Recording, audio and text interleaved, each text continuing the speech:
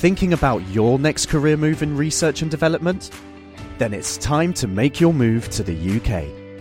The nation that's investing £20 billion in R&D over the next 2 years. The nation that's home to 4 of the world's top research universities. The nation where great talent comes together. Visit gov.uk/great talent to see how you can work, live and move to the UK.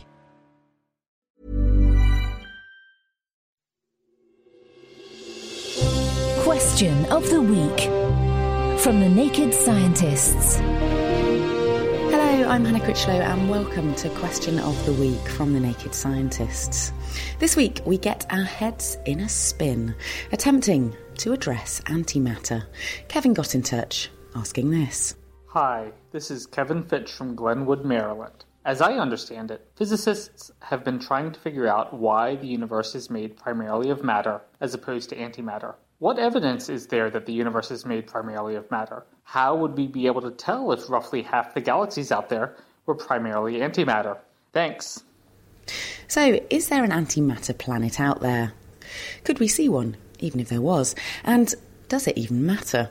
We take these questions to Tamala Maciel, PhD astrophysicist at Cambridge University. First up, what exactly is antimatter? Actually, it's very much like normal matter, right? Same mass, same sort of interaction with gravity. It's just that it's got opposite charges, opposite magnetic spins to normal matters. Okay, and how does antimatter form? Antimatter comes about anytime you have these really high energy environments, and these can be high energy photons, so gamma rays, or high energy particles that then collide with other particles, produce a bit of light, and sometimes the byproduct of those collisions and interactions in high energy environments are antimatter particles. The problem is we live in a matter-dominated world and universe for one reason or another, and these antimatter particles, as soon as they interact with any bit of matter, they annihilate. And this annihilation occurs in the form of a flash of gamma ray bursts. So here on Earth, we actually create antimatter particles all the time. So in the Large Hadron Collider, this is a very normal byproduct of a lot of the collisions that they're doing at high energies. We also get cosmic rays from space. These are particles streaming towards our atmosphere with very large velocities and energies, and they sometimes collide with the atmosphere, create a bit of antimatter that then annihilates in a gamma ray flash, and we have detectors that are looking for this. The centers of galaxies, we see antimatter annihilation happening around the Big Bang. We expect this to happen all the time. In which case, would a planet made up of antimatter be stable? So if we had an antimatter planet or an antimatter star or antimatter galaxy, and it was sitting out in a corner of space completely by itself in a vacuum, right, it would look completely normal to us. We wouldn't see anything exotic about it. It would be radiating the same sort of light that maybe a normal star or a normal galaxy does. It would be gravitationally bound, it would be very stable. So actually, something completely isolated made of antimatter, we wouldn't be able to tell the difference. And this is because antimatter behaves very, very similarly to normal matter. We've actually experimentally tested this as well. I think a few years ago, the Large Hadron Collider made an anti-hydrogen, so an antiproton plus an anti-electron that was bound together. And they kept it around for 17 minutes. And the only limiting factor of that was simply they needed to keep it away from every bit of normal matter that was around, so the walls of the detector and stuff.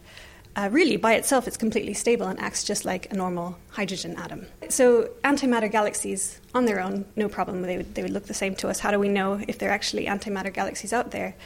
The problem is if there's any boundary between an antimatter galaxy and a matter galaxy. And there is stuff. There's gas and dust between galaxies.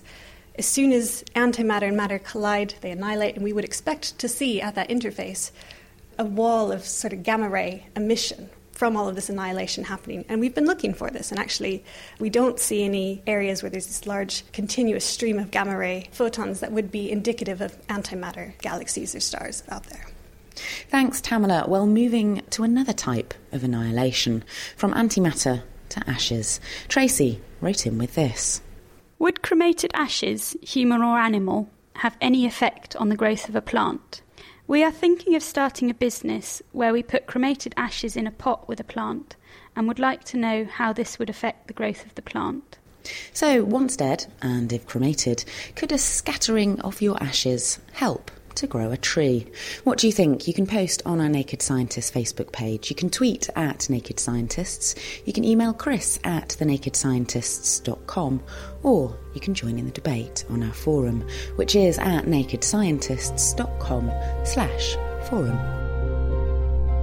Question of the Week is part of the Naked Scientists podcast and supported by the Wellcome Trust and UK Fast. Look us up online at nakedscientists.com.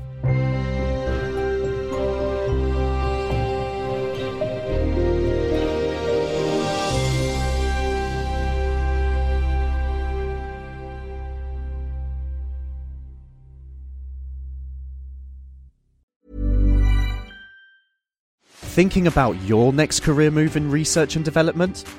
Then it's time to make your move to the UK. The nation that's investing £20 billion in R&D over the next 2 years. The nation that's home to 4 of the world's top research universities. The nation where great talent comes together. Visit gov.uk/great talent to see how you can work, live and move to the UK.